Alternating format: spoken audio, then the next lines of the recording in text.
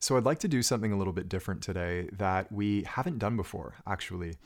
I recently gave a guest lecture at Wilfrid Laurier University Business School about my entrepreneurial journey from starting Elite Guard training in my dorm room 12 years ago now to scaling that company up into a success and then having it fall apart and kicking out a former business partner and then building it up again from nothing. And then most recently transitioning into Deep Game about 2 years ago. And I share with the students the biggest lessons that I learned along the way. I share some personal stories that I haven't talked about here before.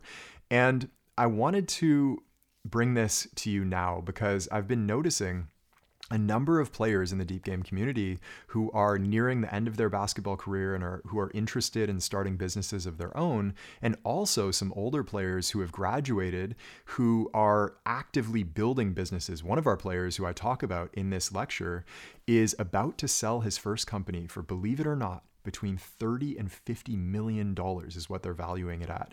So wild what can be accomplished when the Deep Game principles are applied to business. And that's what I'd like to share with you today. So I know this isn't basketball specific, but I think that you're going to get a ton out of it. And I would love to hear what you think. So comment down below if you'd like to hear more of this type of information. I would be happy to share it with you and talk more about this sort of thing if you're into it. And that's about it. So let's get into the lecture now, and I will see you in there. So I'm Taylor. When did I go to Laurier? 2009? 2010? Yeah, I was at Laurier a long time ago. I basically, as a bit of backstory, I was a basketball player my whole life. From the time I was, I think, in 5th grade until I ended up getting recruited by Laurier. Went to Laurier, and I had been injured around the time of training camp in the year prior, and so I was sort of deciding whether or not I wanted to continue playing basketball. That was my biggest motivation for being here at all, was to play. And I got severely injured in training camp, had to basically take the year off. I talked to the coach at the time, who was Peter Campbell, and said, I need the year off. I'll try to come back next year after I've rehabbed. And so I just committed fully to school. I was in kinesiology, and I was really kind of geeking out on training science at the time, training athletes, and I thought maybe I'd run a gym, maybe I'd train basketball players. I wasn't really sure what I wanted to do. And so I'm going to every class, I'm studying, I'm waking up early, doing homework. I'm getting, I don't know, good grades for me at the time, like 85 or something like that. And there was this one night, I think in November, I was in my dorm room at Bricker on my laptop, and it's like 10 p.m. at night, and I stumble across this article on building digital businesses. And back then, like, Instagram, I don't think was a thing at the time. Facebook was relatively new. Twitter was relatively new. Online business was like if I walked out of my room and mentioned that to my friends, they wouldn't know what I was talking about. It wasn't done. But I, by like some freak accident, stumble upon this article, and the next thing you know, the sun's coming up, and I've been up all night, like down the rabbit hole of how to build an online business. And I realized basically that the skills and the knowledge that I had learned growing up, training myself for basketball and training a few players personally as well, could be built into an online course. And so at the time, there's, again, like no course platforms. There's out-of-the-box solutions now that are amazing, but I ended up paying some guy like $5,000 to build this really janky website, completely stopped going to class, had somebody else, a friend of mine, doing my labs for me, didn't go to the exam, like completely checked out, and was all in on launching this course. And so from November until August, that's all I did. I was like in our student house basement, which I think was infested with mold, with my mattress on the floor and a desk right beside it. And I was just working all day figuring out how to do this. And we launched in August. It did $80,000 in 3 days. And I hadn't made any money really up until that point in my life. I'd like reffed a few men's league games for $25 an hour or whatever. But to me, that was a crazy, crazy thing. And next thing you know, I had a business. And we launched another program. a few months later, and another program a few months later, and it kind of scaled from there. Over the years, it's changed a lot. We can get into that as time goes. It's been 12 years now, which is crazy. I just realized that before we started speaking, that it's been a long time. And there's been a lot of iterations in the business. It's changed a lot as the online space has changed. And so I guess I'm basically here to just answer any questions that you guys have and try to be a guide as best I can.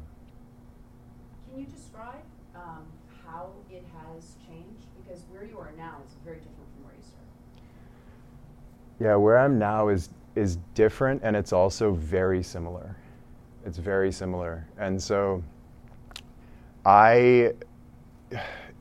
for whatever reason, luck or just circumstance, we became really successful really quickly when it was just me. And it was just me on camera. That first course that I launched, it was about shooting. I was a shooter in basketball. It was my specialty. And so I built this shooting training program. And it's funny because one of our old players who's been with us for 12 years and now he's graduated, he's no longer playing basketball, but I'm still in communication with him. He reached out to me a few days ago and he's like, out of all the programs that you guys have launched, that's my favorite one, that first one. And it's funny because there was no production whatsoever. Like a friend of mine, his little brother was suspended from school. And so as punishment, we brought him to the gym with us, paid like a small fee to be able to use the gym for a short time, and ended up staying there from like open till close for an entire weekend. Filmed everything on a flip cam because our phones didn't have cameras or good cameras back then. And I edited the whole thing on iMovie myself and then put it up on this janky website and we launched it. So that was the first program ever, and it was just me. Again, like I had somebody building the website, I had a contractor doing graphic design, I was doing all the video editing, I was figuring out how to do marketing. But again, like I said, super simple. It was me, an online course, and our primary way of advertising at the time was on Google AdWords. And so there was, later on I hired an agency to run Google AdWords, and they'd run ads to a landing page, we'd capture an email in exchange for a free workout. And then I had this course that I offered them. And all I would do is send a daily email. I'd write this daily email newsletter with stories and techniques and advice of different kinds. And I wrote one of these emails a day for like 5 years. And kids, kind of like a daily radio show or something, they'd get hooked on it. And that was kind of all I did. For a number of years, all I did was travel, write an email a day, answer a few of my own like personal emails and check out. And that was it. Just make sure nothing broke. And the business did amazing when I was doing almost nothing. And I remember I was in Rio de Janeiro for Carnival in like 2014, partying for a week. And I was actually nervous because the business was doing so well. And it didn't make sense to me. Why? I'm not doing anything, but it's doing better than ever. Why is that? And so the mistake I made, and sort of the biggest iteration up until that point, was that I went home, got like severe entrepreneurial ADHD, and tried to change everything. And I brought in a business partner. I brought in a whole bunch of coaches and trainers who worked with a lot of like big name professional players, and built this big infrastructure. We had a full-time lead developer and contractors, and a team of I think like 15 people plus our coaches. We were on a big camp every year. We had a line of like 20 different programs that were all housed in this app, and memberships and this and that, coaching, and it got really big and really disjointed and dysfunctional really quickly. And suddenly there's no profit left at the end. And I, through that, learned this really critical lesson for me. And this, of course, doesn't go for everybody. Some people might be really suited for that. But for me personally, I just do not want to run a big, complicated company. And so now it's kind of come full circle to where I'm the only coach. I'm the only one that anybody sees on camera. And I teach different material now, which I can get into, but it has come full circle in the sense that it's a very simple business, and it doesn't involve me doing anything that I don't want to do. Back then it was just, I wrote a daily email, everybody else did everything else, and that was it. And I stuck to what I was good at and what I enjoyed. And now it's not a daily email. I film them on camera, but that's kind of all I do. And so I can focus all of my attention just on the quality of the teaching, and I have contractors, employees doing everything else. It's a small team, but nevertheless, it's much simpler than it was. So it kind of went through this phase of like really simple bootstrapping, running really well, freaked out because I didn't understand why I was making more money when I worked less. So I worked way more, broke everything, made way less, lost a whole bunch of money, and then rebuilt it simple again. So we've come full circle 12 years later. And there's a lot of open space I didn't cover in there, but we can fill in the gaps. Yeah, it's a different business. Can you explain that transition? Yeah, so obviously in high school, I was a basketball player. It was my whole life. It's all I thought about. After I stopped playing, I built the business, and I was still sort of into basketball, but not as much. And very quickly, the passion, frankly, for basketball training itself over the first few years was essentially gone. Like I didn't care about it at all. And I cared about our players. I cared about how well they did. I liked seeing their progress. I liked working with them. But to actually talk about like jump shooting form and drills, and it was just not my thing anymore. And so I was searching for a way to and this was a long process. I think from 2013-ish until 2020, I was searching for a way to kind of realign myself with the business so I was actually teaching and producing something that I was deeply passionate about. And basketball just wasn't that for the longest time. And so in 2019, this was sort of, again, this is a long story arc, and I'm leaving out a lot of things, but at that time I decided that, okay, I don't want to run this business forever. I want to scale it, sell it, and be done. And so I start building a team and operating procedures and various things that are needed to sell a business. Didn't like doing any of it, was stressed all the time.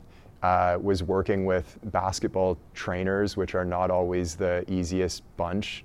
And it basically collapsed. Like everything broke all at once, and I had no idea what was going on. I was super stressed out. We had employees that were clocking in but not actually working. All of this infighting within team members. It was so dysfunctional. And it was all because my heart wasn't in it. And I had one eye off the ball, wondering what am I going to do next? And so it's sort of at the peak of this dysfunction, and I ended up going on a pretty significant meditation retreat in, I think it was February of 2020.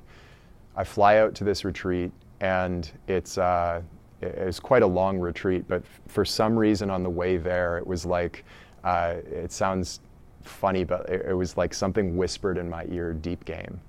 And I had been doing for myself personally, my obsession was in the realm of the mind and working with meditation and spiritual practice and various techniques in that world. And I'd traveled all over the world studying with teachers for 5 years up until that point, and kind of pouring all of myself into that. And so as I'm flying out to this retreat, this idea, deep game, and it was a course for essentially teaching basketball players how to work with the mind to improve performance. And it was like a revelation for me. And so that entire retreat, I frankly wasn't meditating very well because my mind was just pouring inspiration. And I ended up sort of creating this framework for the way that I see the part of basketball that's played with the mind and the rules of that game and how it actually works fundamentally. And so by that point, like, nobody could have paid me to continue doing the basketball thing for a second longer. I was like, you can pay me $10 million a year from now. I'm not working for another year. Like, I'm done. And immediately flew home after the retreat, wrapped up the business, launched Deep Game, and it's been like a godsend. It's the most enjoyable work I've ever done in my life, and it's because I'm much more just personally aligned with it. Yeah, and there's a lot more there, but I don't know how much more you want me to just talk. Is there anything you want to say, or do you want to open it up to them? Yeah, let's open it up, and then I'll fill in the blanks as we go. Two-part question. So you said when you launched, your primary conversion sort of funnel was AdWords into the free products that generated an email for a newsletter. Mm-hmm. At the time, that would have been a pretty novel conversion process, correct? I don't know how novel there was definitely people doing it, for sure. I wasn't by any means the only person. I was the first that I know of in basketball, for sure. The basketball training market itself, my media buyer commented to me about a year after we launched our AdWords campaigns. He's like, the searches for all these basketball training terms have skyrocketed since we started running these ads, because all of these other trainers came in and started producing content to like rip us off. Or not even necessarily rip us off, but just do the same thing. Some of them blatantly ripped us off, and some of them were actually creating something new. But the basketball market itself grew over time, and so now that's like it's definitely more commonplace. But that funnel you just mentioned, which was running an ad to get an email lead, offer something for free that leads into a full course, we run that today. It's the same essential structure. And going back to the simplicity versus complexity thing, it got really complicated for a while of all of these steps, and we had quizzes, and that would like tag users and put them into buckets, and we'd follow up differently with different. All of that is now, again, gone, and we've gone back to the really simple, like, run an ad, generate an email lead, offer something really good for free, and then offer the course as sort of the next level from that free thing. Yeah. Can I ask you, and you can say you don't want to talk about it, but when you say that some people were ripping you off, the story. Yeah, so in the early days, again, online courses for basketball were not really a thing. And so as soon as we started launching them, other courses started coming out, and I started to notice that they all used the same template as our sales page. They were all using the same thing. They would just replace words and images and colors. And so I started using this decoy page. I put up like a page that we didn't actually use for conversion. It wasn't optimized for conversion. It wasn't designed to make a ton of sales. And I put that up so they'd copy that. And then in the back end of our site were the pages we actually used that were optimized. And so there was a whole bunch of copycats with that one janky page I put up as a decoy, and then we used the high-performing pages on the backside that they never saw. I think that's what you're... about someone you met along the way and how they've influenced your journey. So I don't know. I've met a lot of people at this point. Early on that was kind of maybe complimenting you by the way they were approaching their business, and that, you know who I'm talking about? No. I just visited. I just visited. Well, he didn't come along till later. Okay. Much later. Like, we were talking about how entrepreneurs collaborate more than they compete, and I think that's a relevant. Yeah, I can. Well, so yeah, I guess this is relevant then. One of my closest friends today, his name's Adam. He he came into the basketball market, I think, like 3 to 5 years after we did. He had played professional basketball, Division I basketball. He's actually from Markham, and for some reason we had never, he's a couple years older than me, but we played in the same circles and stuff, but we just never crossed paths. And so he launched this basketball training business, and we didn't really speak, like he was just a competitor. And this is, I guess, 2015-ish. So we're competing with each other and trying to be like the biggest fish in that pond for years, and we never spoke. And I think a couple times, like I ran into him at a conference and we went out for a beer and talked, but like we weren't friends or anything. And we had a phone call once, but like, you know, we spoke twice in however many years that was. And so we're competing with each other, not collaborating whatsoever. Like I don't want to give him my best shit. And 2019, at the end of the year, it's December, like around Christmas time, I'm in this super stressed out phase, figuring out how to make this like big hulking business work again. And I don't know what, I think I wanted to introduce affiliate offers, like start promoting other offers to our existing customer base. And so I thought of him, and I emailed him and was like, hey, let's talk about us promoting your offer. And again, we hadn't spoken more than like twice in the last several years. So we got on the phone, spend like 2 minutes talking about business. He's like, yeah, you can promote it if you want. I'm like, okay, cool. Like that was it. And then we go way down this rabbit hole. He's basically gotten heavy into meditation recently and was going through a breakup and his own like process and his like internal growth. And so I start talking to him for like 3 hours. And next thing you know, he's signed up for the retreat that I end up going on in February. And we end up meeting at that retreat just as I'm having this deep game epiphany. And he's there as the most qualified person, I think, in the world. Like, I can't imagine somebody more qualified, professional basketball player, runs a similar business, in the same striking distance in terms of size of business. And he's there for the whole retreat to bounce ideas off of. And he was like the single most helpful person in making that transition for me. And so he's for sure the #1 collaborator on Deep Game for me now, and one of my closest friends and allies in life. And for so many years, we like wouldn't talk or share with each other, which was, I don't know, I guess everything has its time, but that seems like a shame looking back on it. I just wanted to ask, like, what sort of things maybe helped you kind of align your vision along the way? Because obviously there's a lot of ups and downs and changes and everything.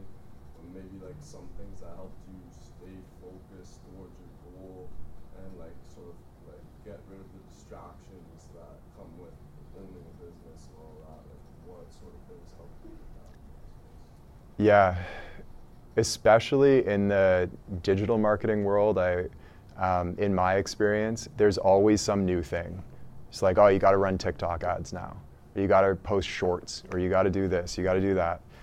And every time I've gone away, I've diverted attention away from the things that are really generating results, we've started to become dysfunctional and lose money, and they haven't done a whole lot for us at all. And people get paid a lot to like sell you how to do these new shiny things, but in my experience, they haven't worked out, like not even once actually. We keep coming back to, okay, you run an ad, get an email lead, give them something really good for free, and then the course is the next natural progression to that. And in the in-between for marketing, I just teach. It's just teaching. I'm not really selling at all, actually, at this point. It's just like the course is here if you want it, and I'm just teaching. And I'm like on video and with primarily on video, and that's it. It's the whole thing. And Stick to mainly like what works and kind of editing. Like, because Yeah. obviously there's always going to be new ways of promoting and marketing, so kind of stick to what works. yeah, And put all of put your time and value into that versus trying to branch off and do 20 things at once? That's it. And it's what works is different for different people. Like somebody might be really suited to TikTok or something, you know, it's not my thing personally, but I know there are people who are really good at that, like super short form content. I like really long form content, like hour-long sort of like video teaching material. That's kind of where my strengths lie. And we have a high-end course. For basketball players, it's not super, but relatively $500 for our course is like, that's a good amount of money. It used to be $100, $50 for a skill training program, and we're coming out with a $2,000 course. So it's higher end, and because it is higher end, it's a different type of customer. They do need more time with us. An hour-long like class on how to work with the mind, that's a really good lead magnet for that type of person, whereas a quiz on how to fix your jump shot that goes into a $20 like shooting course, that's a more like quick-hitting, fast churn type of funnel. Established who your customer is now. Yeah. You kind of just put right in front of their face exactly what they need. Yeah, what I did was not think about who's the customer. I thought, well, when I've done this right, and this would be my advice, is to think about what are you uniquely suited for, and what's the thing that feels most effortless to you? Like, are you really good at doing these short videos and like you could just crank those out all day? Can you talk on camera really well? Are you a great writer? Or maybe you're more of an operations guy in the back of the business, and that's all answers are correct as long as it's right for you. And my advice, kind of tying this together, is find that thing that you're uniquely suited at, put as much of your attention as humanly possible on that thing, get other people to do the rest of it, and focus on that relentlessly without getting distracted by the like shiny object thing. People have been saying forever, like, Google AdWords is dead. I'm like, we've been running ads for 12 years. I have teachers of mine, old business coaches, who've been at it for 20 years. He's like still going strong. Yeah.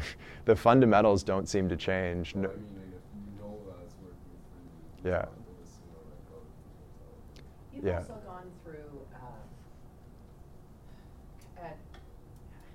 I don't know what to call it, many different words you can have for it, but a realization of what you're willing to do from a marketing perspective, Yeah. and what you're not willing to do. Do you want to talk a little bit about that? Because we're kind of on the edge of it right now in the conversation. Yeah. So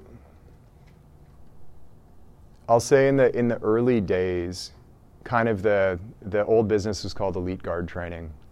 In the heyday of that, when it was super simple, super streamlined, working an hour a day, crazy profit margin, it was like I really wasn't selling per se. There was no countdown timers to a discount with bonuses and scarcity and all this stuff.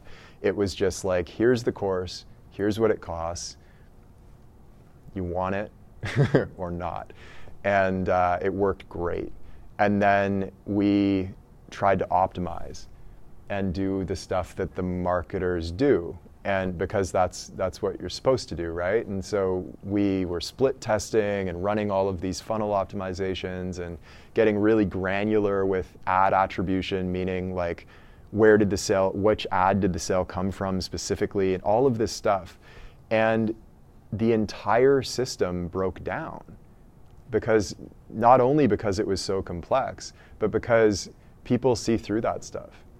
In my experience, it's just like if somebody starts to pull the like, if I'm interested in a course, let's say, and somebody starts to pull the countdown timer and the discount and the scarcity play and basically like play at my fear of loss, I immediately lose trust in them. I'm like, forget this guy. I don't want to learn from that person. Why would I, you know? And so I've kind of come back around to this. There's a strength in just having a really good offer and really believing in it to the point where you're like, if you want this, take it. If you don't, then don't. This is what it costs. It's worth it. And there's a strength in that, and the simplicity lends itself to just organizationally as a business. It's much easier to like keep everything not broken that way, but the really simple, really honest approach to marketing, that's worked better than all of the sort of internet marketing ninja voodoo tactic stuff, in my experience. I know you said at the beginning, like going back to the start, you have to pay like $5,000 for your website. I'm just wondering if there was any more money you needed to start the business. And also, like, to add on to that, did you ever need to like find funding when you weren't like making a profit, or when the business wasn't going as great as it was before?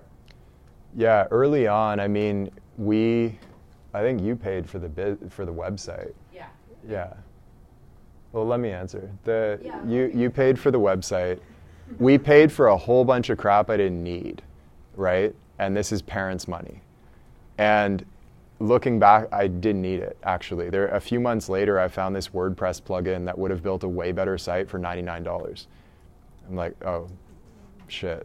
Like, okay, pay back the $5K and, move on. And that $5,000 website took like 3 months and a whole bunch of back and forth, and the WordPress plugin took a day. So there's 2 levels to that answer. Yes, we spent some money to start it, and no, I didn't need to. And for sure today, you don't need to. Later on, like when things broke, there have been 2 stretches of time where I needed to take funding. The first one was kicking out a business partner, and he had really damaged the business in significant ways. And oh man, I don't know. This is sort of a side story, but it's interesting. I was in Maui in 2016 with a girlfriend of mine, and we were, again, I had the business partner at the time. He was like flying in a few days later with his girlfriend, and we were just going to hang out in Maui for a week. And this is like September 2016. Business is doing pretty well, but we were about to build this like big, I don't know why we wanted to do this, but basically we were building this really sophisticated app for basketball training. And I should have seen that it wasn't going to actually produce much difference in bottom line profit at the time, but I didn't. This is like a brainchild of my business partner. So he's been managing developers and various things, building up this app. And we took out a loan from BMO for $250,000 to do this. And I have my eye off the ball, letting him kind of do his thing. That night, my girlfriend and I are in the kitchen, and I remember saying to her, I think I need to experience being poor. Like, I never experienced it. We just like were successful right away. I feel like I skipped steps. There's like something in me that needs to learn how to like take care of money. So I never needed to learn that. So we go to bed. I wake up at like 7 a.m. the next morning, log into my computer. The BMO loan landed for $250,000 in our account. And within an hour or so, by the time I woke up, it was gone. It was at zero. And I reached out to my business partner. I was like, what's going on? There's no money left. He's like, oh yeah, we like paid out all the people who had been working on our app. So literally overnight, I was poor. I was like, careful what you wish for. That mess kept getting messier until I kicked him out. And so there was a significant cost. And there was another pretty significant cost with sort of in 2019 when the complexity and dysfunction got really big again, when I was trying to scale and sell the business. But again, none of those instances of like big expenditure were necessary. It was all just me doing dumb shit because I was young and like not paying attention. Yeah. What I was going to ask though was connected to what you said. What did you risk going in to start a business? A few $1,000s. Really? Whose money was that? Yours? Yeah. I was always going to pay it back though. Okay. Notice the hesitation? first time I asked you that in class, you were like, there was no risk. You were at school, correct? But were you? I was technically, I was on the list. What's that principle? I'm not suggesting any of you quit school. I did in fact give you a stat, did I not? Yeah, okay, you remember, okay. In terms of successful entrepreneurs and related to education. But the point is that you didn't see it as a thing. Like, leaving school to you wasn't a risk. Spending the money to you wasn't a risk. But none of it, like, you didn't feel that. But it wasn't actually a risk. I want to get that, no, I really actually want to make that clear, because I think a lot of the time, especially when we're younger, well, older too, we see things as risky that aren't actually risky. Like, what's the worst case scenario? I take a year off school, business doesn't work, I go back to school. What's the big deal? A few grand, like if I get a day job, I can pay that back. It's not a risk. But we like hem and haw and are kind of up in our thoughts about what could possibly go wrong. And it's just not really that big of a deal if it does go wrong. And frankly, a whole bunch of stuff's going to go wrong anyway. So the going wrong is part of the process. And that's what I mean. It's not actually a risk. Even I've made like disastrous decisions, like what I just described to you. Financial disaster. We're fine. We'll be fine. And that's like on the extreme end of the spectrum. So I would just, if I can give any encouragement, it's like really look at, okay, what's the worst case scenario? Could I handle that? In almost all cases, yes, it's true, you can. And it's worth taking a shot. There's a whole bunch of hands. Who is first? Yeah, so this ties into what you were saying, but how has your mindset changed, like, with failure when you first started the business compared to now? Yeah, I always get this question when we do these talks about like how do I approach failure. And the first time I was asked it, like 6 years ago, I kind of went silent and paused, and I was thinking of like what failures did we have? Like I had to really think about it, and then I realized like, oh yeah, we had things that could be maybe considered failure, like product launches that didn't do as well as others, but in the moment doing them, they honestly just felt like tests and iterations, because everything's going to perform differently. And so you could label something that does like, okay, we launched this product, it did 50% of the revenue or 10% of the revenue of our last launch. Is that a failure, or is it just feedback that didn't work? And to me, the feedback was so much more important than even the revenue that could be generated from our successes. Because finding out what doesn't work is part of finding out what works. And all of the so-called failures are actually just like feedback, tests, and opportunities to iterate and refine your process. And so it's like, I heard this sort of anecdote about Chris Rock, the comedian, going to these little stand-up shows, and he'd go up literally with like sheets of paper, his new material written out, and he'd be reading off of it and seeing how it landed, and like crossing things out that didn't land. He'd just be bombing. But it's Chris Rock, so everybody's like, okay, this is kind of cool anyway. But he'd just go out and bomb until he didn't anymore. He's got his best stuff. And he did that through failing a whole bunch of times, figuring out what didn't work, and next thing you know, you got a Netflix special, and it's like pristine all the way through. So again, I like the word failure doesn't really represent what we're talking about, but failure is a part of the process of success. Fundamentally, it's a necessary part of the process.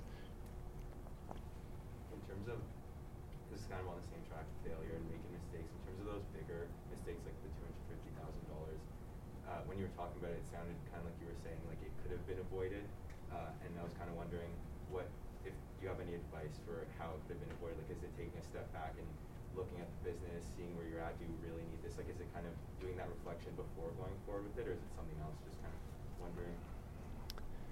Yeah, to me, that was super valuable. actually. That was it was a tough pill to swallow, but it was really valuable because the truth was I didn't learn how to take care of money because I never needed to. I was always just like, okay, bank account looks good. There's a whole bunch more coming in than going out. You know, let's spend it all because more is coming in next month. Who cares? And that was like 6 years of my young adult life when I was like more malleable and impressionable and thinking that I knew everything about the world. And I needed that lesson, you know, really badly, actually. That's going to serve me as well as any other business lesson as I move forwards in building bigger things. You know, I can say confidently there's going to be something I do 10 years from now that's way bigger, way more important. And what I learned from losing that $250K is going to be like necessary to building that thing. So it could have been avoided. And my advice to like every entrepreneur, there's actually a player who started out with us many, many years ago. His name's Mason. He started out with us as like a 13-year-old, was doing all the skill training, became a great high school player, ended up starting a business in high school, and he kind of went to college, kind of followed the same path as me, frankly, and he's launched this business with a partner of his he's 22 years old. He was at our retreat in August, and we're sitting at dinner one night, and he was like, yeah, so we're fielding offers to sell the business. I was like, okay, that's cool. Like, what are they saying? He's like, well, we're in the range of 30 to 50 million. He's 22. Like, okay, that's pretty cool. And the first thing I said to him when I started talking to him about business was implement an automated financial system that takes you out of the equation. So you should have multiple bank accounts set up for one for your income as like revenues coming in. It all goes into that account. And then every week you're looking at that number and distributing percentages into various accounts that are used for various things. There's a whole system called Profit First that I follow a very slightly modified version of for myself. But if I had that in the super early days, I'd like maybe be retired right now. No joke, actually. So really it's a matter of taking your psychology out of the financial aspect of the business, taking your emotion and like the natural self-deception mechanisms that we all have, taking all that stuff out of the financial aspect of the business and setting up a system that you follow 100% of the time. And if you do that, it's really hard to mess it up, actually. So that's the biggest piece of advice I would have for avoiding, like, that can help you avoid like most of the crap that you're going to face, because most of it's going to be financial. Yeah. Mm-hmm. How did you stay motivated when there's other platforms like YouTube that kind of could have done like the same thing in a way, but like for free? Like if you Motivated. Have videos, like when you were first started off, you put the videos, right? So like how did you like stay motivated? Stay motivated. People So. started putting videos similar to yours up on YouTube, but that was later. Oh yeah, that didn't affect things at all. That generated demand. Like, yeah, that was like an appetizer to our program. So if anything, that helped us. And we use YouTube substantially now, but in the early days, like I wouldn't post videos. I was like, you can opt in, get the daily email, and if you want me on video, buy the program. And everybody was posting free stuff, and I was like, go ahead. You know, we're doing better than all of them, and I'm not doing any of this crap. So, you know, back in those days anyway. Now I really like YouTube, and I don't do the emails anymore, and it's all video. But yeah, as far as motivation, it wasn't really a factor at the time, and I found that other people's content would almost like whet the appetite of our audience. This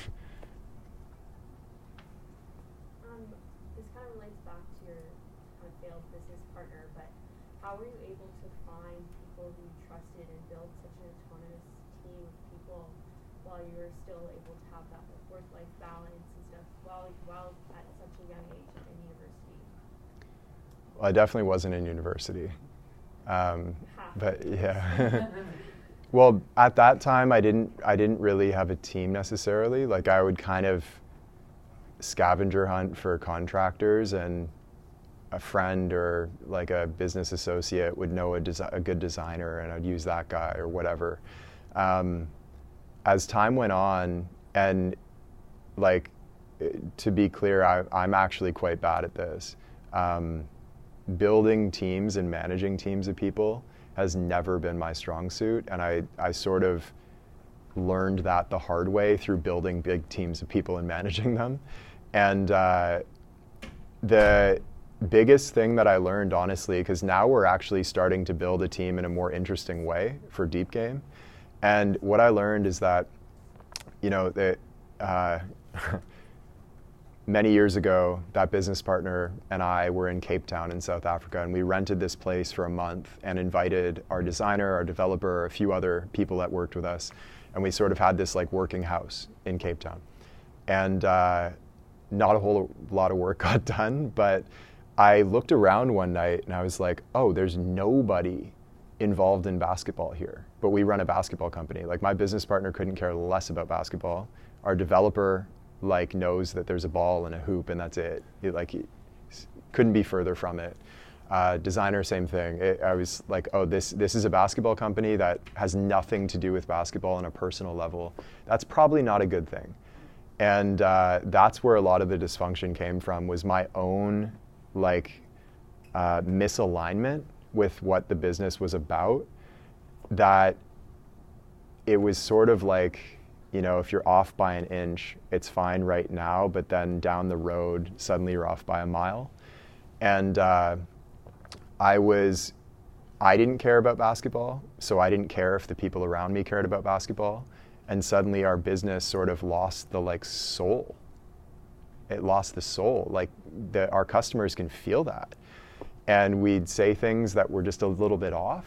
They didn't ring true to the culture, the basketball culture. And so my first sort of conclusion that I jumped to is like, well, I don't want to have any people. I've got contractors to do design work and development work as needed at minimum. I've got my editor, but like they're just we're not building teams anymore. It's just me.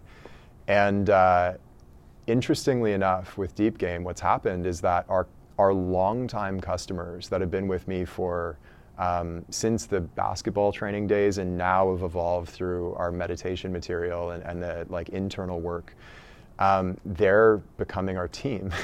So we have kids who have graduated, you know, they're in their early 20s for the most part, know the material as well or better than I do, like know where I said certain things. They can ring off like direct quotes from me. And I'm like, did I say that?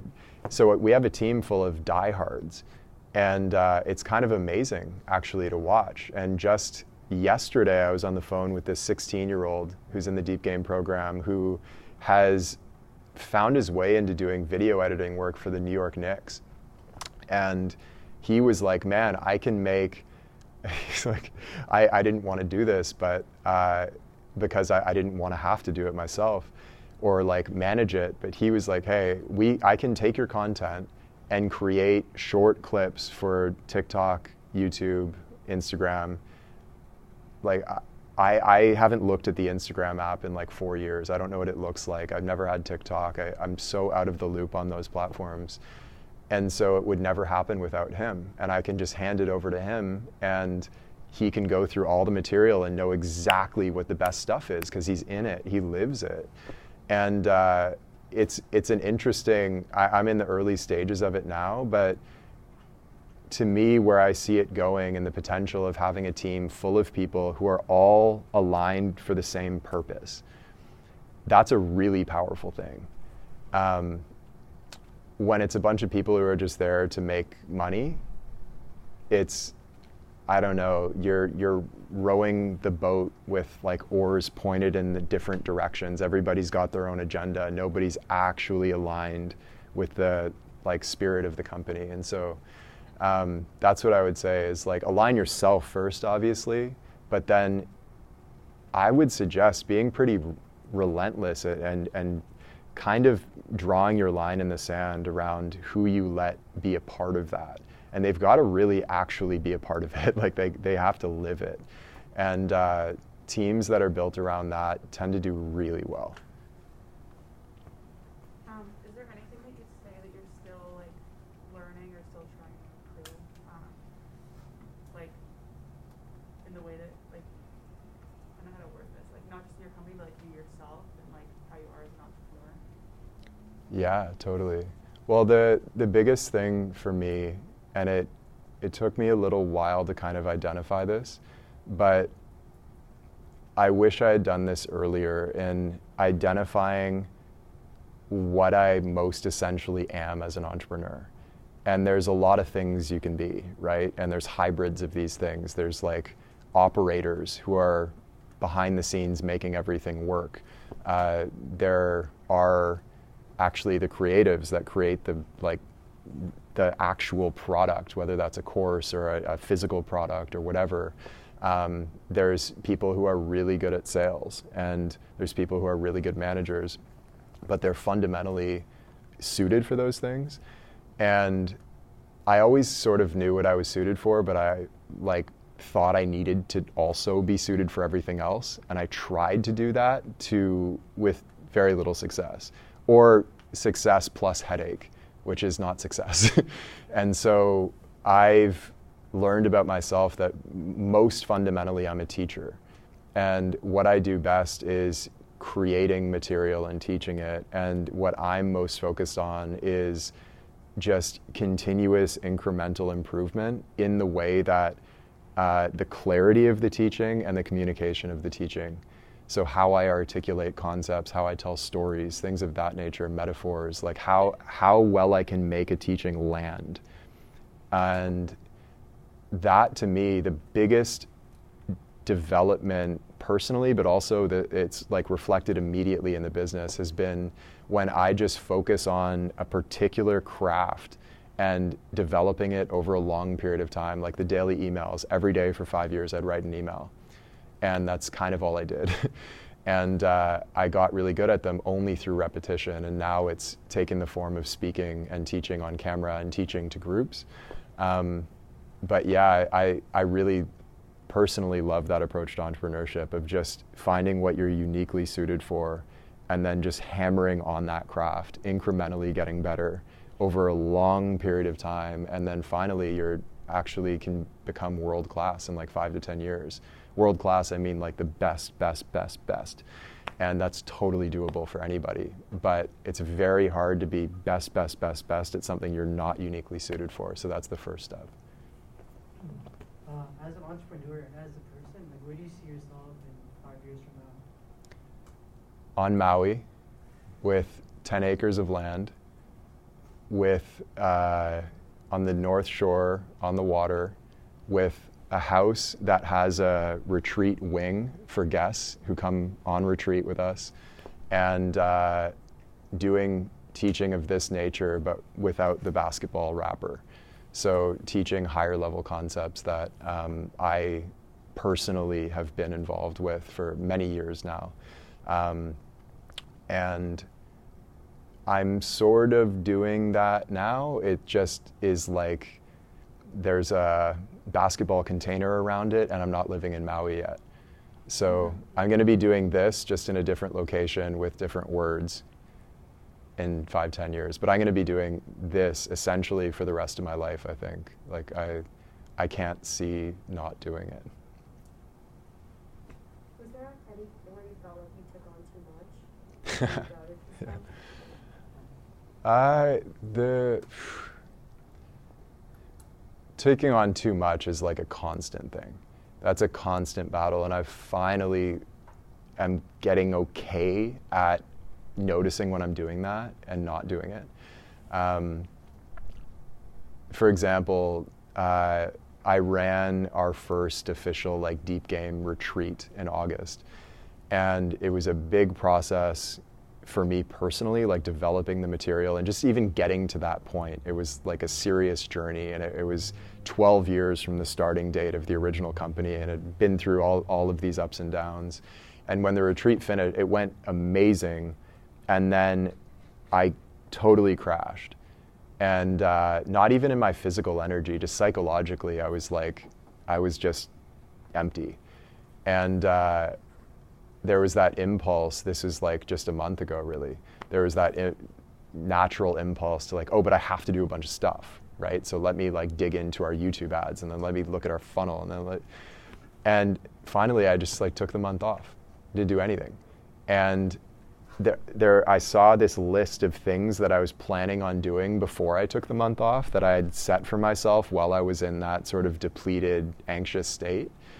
And I think like 8 or 9 of them were totally unnecessary, and then there were like 2 good ones. And so now I'm just focusing completely on the 2 good ones.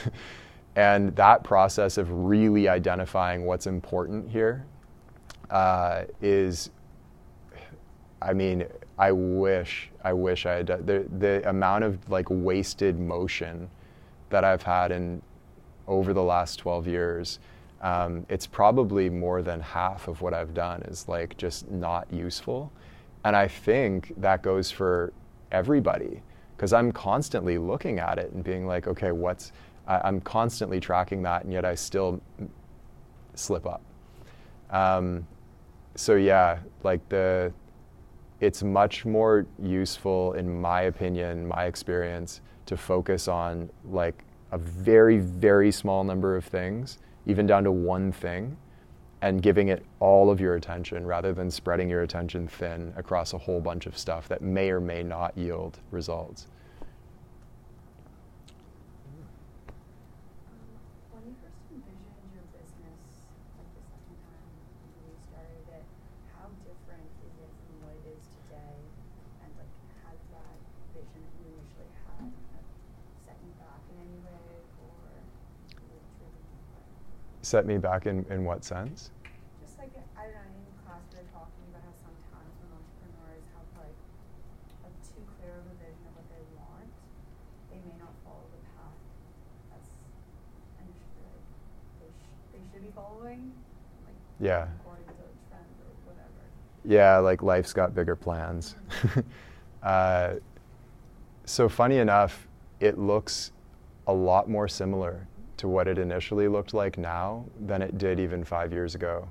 It's kind of come full circle in a way. It's a lot more polished. It's a lot more, it's like it looks better, it's cleaner and tighter, but the elements of it are the same, because the fundamentals haven't really changed, actually. And that's kind of always been the struggle internally I've had, especially with like I think getting at the question you're really asking, I haven't set a goal in like 6 years. And at first I was like, why? It just didn't feel right. It's like, why would I? It almost felt arrogant. I was like, well, why would I? It's above my pay grade to decide where life is going to take me, you know? And at this point, I can see a bit more clearly that when I set my mind on one thing, I miss what's going on in all of these other possibilities. If I lock in on one possibility, I'm blind to every other possibility. And so to the best of my ability, I've tried to practice like opening up that vision and just going by what feels right to me in the moment, not what gets me like, not responding out of fear of not doing something that somebody else is doing, or fear of like not making enough money through this certain or whatever. Just what like deeply feels right, and just following that, and then letting the rest kind of organize itself. And that's worked a whole lot better, actually, than like me imposing my will on the course of life. I think that's the question you were asking. Is that, yeah. I will say, just really quick to add to that, I went back through all of the like major goals that I'd set for myself earlier on in life, and I realized that I didn't actually achieve any of them, interestingly enough. It's like being an NBA player, Division I player, scaling and selling a company for $100 million, like doing all these things that I planned in my mind. Basically, I took like ideas out of thin air and said, okay, that's what I'm going to do. And for every single one of those things that I didn't achieve, something way better has happened. And we were watching this show on HBO about the Showtime Lakers. It was a drama. It's a really good show, but you asked me, would you do that would you have done that if you could have? Would you be like an NBA player? And I was like, no, not a chance. Like, no way. This is 1,000 times better for me personally. Like, I'm so in love with what I'm doing right now. I couldn't even imagine not doing this to like play professional basketball. It's so outside of the realm of imagination. So I couldn't have planned this, but it's much better. And I think trying as best you can to like practice opening up your mind to the possibilities and going with things as they happen is a really good idea. Oh, sorry. Who's? This is kind of a two-part question, but how do you think networking and just communicating with like other people and organizations kind of contributed to your success? And also, like, who did you speak to about your ideas before launching your business? So, when I was in high school, I was really geeking out on training science. And there was this online forum that had like 20 members and it was a bunch of like high-level trainers and athletes who were doing like really cutting-edge training and sharing ideas. And somehow I got into this forum, and I was like just a really obsessed kid. And there was a guy in that forum who I met who is also a basketball player, college player, and he went on to start a business and like he created like a program about speed and quickness development, and he had some other programs as well. He's still doing really well to this day. And we met each other before we had ever launched a business online, and so he was one of the first people that really helped me formulate and refine the idea and what I was going to do. And without that contact, I remember that night in the dorm room when I was on my laptop, I like stumbled across this article about him, and I recognized his name. I was like, oh, that guy. What? He had launched that speed and quickness program and done really well. And so just seeing him, somebody who's like me, has a similar background, do it, for one was a vote of confidence, but also it was a person that I'm already connected to who can help me. And we became close friends for a number of years. We no longer are, but he was a really big part of me getting started. And I already mentioned my friend Adam, who was a huge part of Deep Game getting started. And tracing back, like over the last 12 years, every big leap that I've made, actually, not incremental leap, but like big, gigantic, huge leap in the evolution of the business has come from meeting somebody. And first it was him, his name's Alex, and then I met my first business coach, whose name was Paul Reddick, who ran this baseball education company and was doing millions of dollars a year in baseball. And he kind of got me running Google AdWords and got our funnel dialed in, and he like changed my life, you know. And I met Adam, and I met, you know, at every step of the way, giant leaps were made from meeting somebody, not from learning some new technique or coming up with an idea myself. Yeah, so it was fundamental, really. Okay, sorry. Go ahead.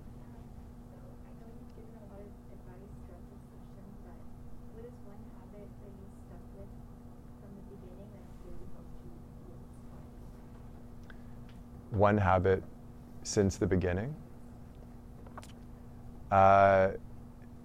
So it's the habit of daily skill development at whatever I have been uniquely suited to. So in the beginning, it was writing a daily email. And no matter what, there was a day I was in Bali on this rickshaw, and like, you know, Bali's, it's all dirt roads and crazy drivers, and this guy's swerving all over the road, and I'm in a rickshaw with my laptop on my legs, like banging out this email, literally.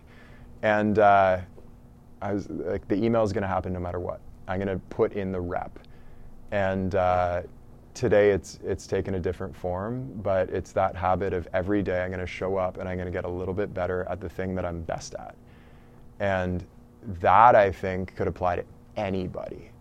That's the most valuable thing. And for years I did that every day, first thing. And yeah, I would say that above anything else. Which is also how you got good at basketball. Yeah. Yeah, I mean, it's how you get good at anything, but like identifying that thing and then just doing it no matter what every day. When he was a kid, snow, rain, didn't matter. Out how many shots? You'd have to get so many in before you come in. Yeah, same idea. Same thing. How did you go about finding the people that would that really care about your product and like the groups of people that would really want to go and purchase your product or would go out their way to purchase their product? Yeah, we market and have marketed pretty much the whole way. We've used other platforms too, but the bulk of it has been Google AdWords. So there's various targeting mechanics on all of these platforms that will find those people for you. And we just run ads to those groups.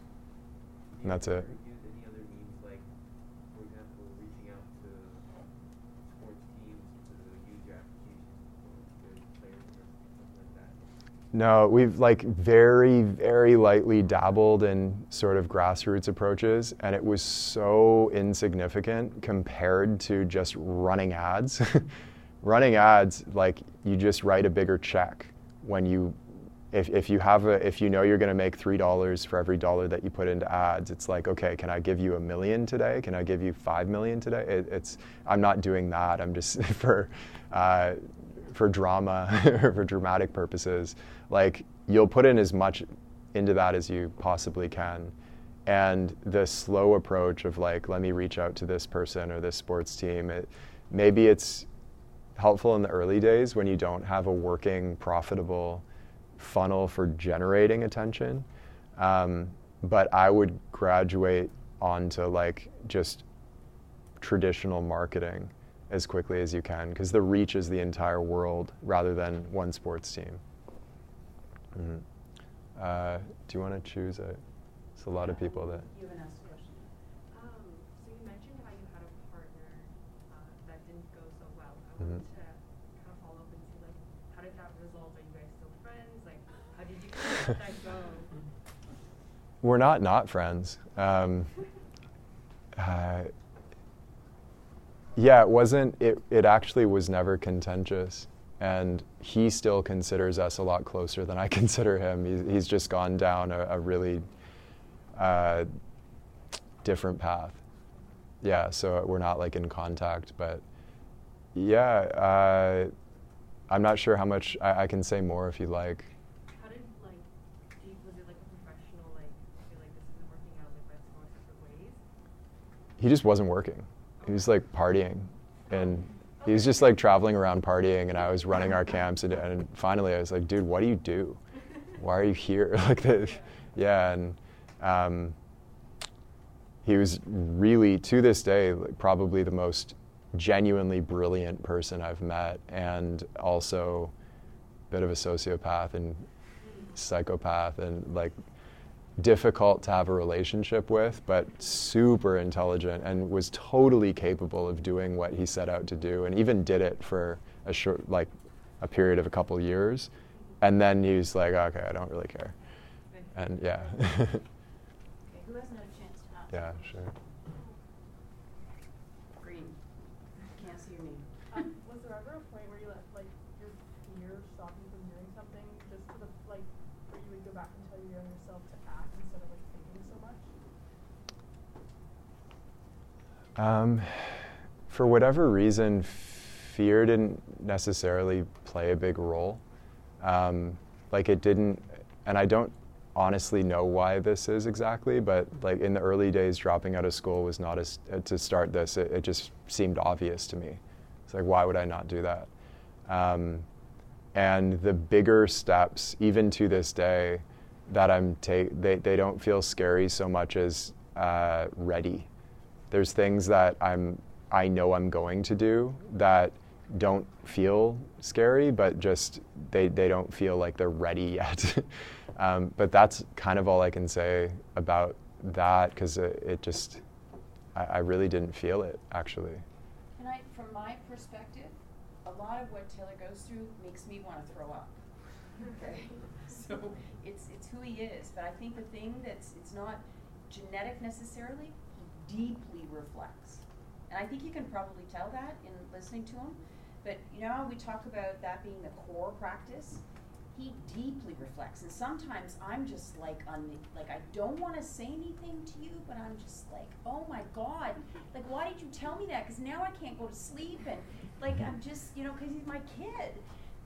And then he'll just say something that is just like, I'll go, oh, you're absolutely right, and yeah, and I'm thinking I'm supposed to be the mom, and you know, what the hell? So yeah, it's deep reflection and being very mature about it, and really, like he really, when he talks about, you know, it's just a learning, a feedback and whatever, that's like he takes that to heart. Like that would take me way longer to get there, and I talk about it and I know it intellectually, but like it's believing in it, you know, matters. Well, it's almost, I'll add as well that it doesn't necessarily feel like a belief. It's not like I'm talking myself into that every day. It's just like that's true, actually. In my worldview, and I think in the like true worldview, that's just true. And that comes from getting beaten up a bunch of times and realizing you're not made of glass. And losing a whole bunch of money, like $250,000 overnight, taught me that money is replaceable, actually. And I was reading this book by an old marketing author named Dan Kennedy a number of years ago. And in one chapter, he was like, he's sort of like an OG marketing guru to all of the big internet people. And he said, do you want to know the one commonality between, and rattled off all these big time entrepreneurs, super successful people, Walt Disney, and he's like, what was it, skill or like self-belief, or it was bankruptcy or near bankruptcy. And they'd all gone through it. He's like, and he had gone through it as well. And he said, it's the radical failure, like hitting rock bottom when you realize it's not that big of a deal. And you just get up and just keep going. It's like, whatever. Lessons learned, iterate, and that's actually true. But it's, you know, if you've never been hit, you're most afraid of being hit until you're hit and you realize, like, oh, it wasn't that bad. Okay. Okay, I have a two-part question. So you briefly talked about like knowing when you feel like you're spreading yourself too thin. One, when you do that, how do you know or like what path you should focus on? And two, how do you know when to, like how to set those boundaries with like the people you're working with? So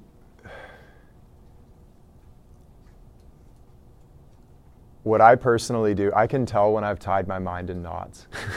Like I can't necessarily always tell what the right answer is, but I can tell when I don't know what the right answer is.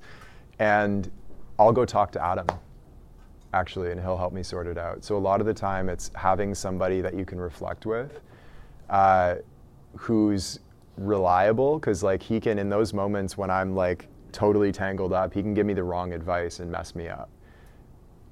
Hopefully I can see through that and, oh, that doesn't feel quite right, and he'll say something and I'll bounce it back to him, and it's a process. But having somebody like that is really valuable.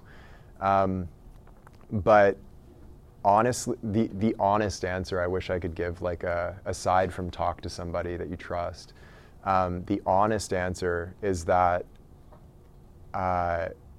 it's meditation and being able to listen to deeper signals from within myself, not what are my like transient thoughts saying, what are my emotions saying, but like what is my deeper intuition saying. And if something feels a little bit off, it's all the way off and I don't do it. And that's been the biggest rule actually, is okay, if this isn't 100% yes, it's a no. And that's made everything so much simpler. And the things that are 100% yes, I can feel it right away. It's just clean and clear, like of course. And that, reflecting back to when I, dropped out and started that business, it was 100% yes. So it wasn't scary. It's just like, no, this is clearly what I need to do. And every time I've listened to 100% yes, which is it's like a feeling in the body, a gut feeling, it's always gone well. And the things that I think are going to go well that aren't 100% yes don't go well. So sort of tuning into that and refining your ability to communicate with the deeper parts of you that know what's right, that's been the most useful tool in determining what to do and what not to do. Okay, so I would suggest you come ask Taylor because we're running out of time. And you need to fill out the tracker and hand it back, right? I'm going to say one more thing. Yeah, absolutely. On that. So one really, really simple thing you can do, and this applies in business, of course, but in anything, is sit down with a journal or a piece of paper, write a question to yourself that you're contemplating, and then answer it. And answer it without filtering yourself and thinking about what you're saying. Just answer it. And the first little bit might not come through, but if you do it long enough, a clear answer will come through. So that's just like anybody can do that immediately, 20 minutes, and you have a lot more clarity. Hopefully that gives like a more concrete. If you have a question and you can't stay, and we're going to run out of time obviously, write it down right now. Okay, I hope you enjoyed that. So, as I'm sure you know by now, the 8th law of the Deep Game is the law of transcendence, which states that basketball is not life. It's a teacher of life. And the biggest lessons basketball has to teach us are not in how to dribble and how to shoot and how to jump high. They're in the deep game and how you hold your mind and your emotions and commit yourself to mastery of a craft. Those lessons apply to every domain of your life, whether it's your relationships, your personal life, or of course, in this case, your business. So if you have aspirations of starting a business someday, or you're in the process of starting a business, or maybe like our buddy Mason, you're getting ready to sell a business for millions of dollars, I hope this gave you some inspiration and maybe a little bit of information on how to go about doing it. So if you'd like to hear more on this, let me know in the comments or reach out to us anytime, support@deepgamebasketball.com. I would love to hear from you. And of course, if you want to continue your journey today, come join me over at deepgame.com and I will see you there.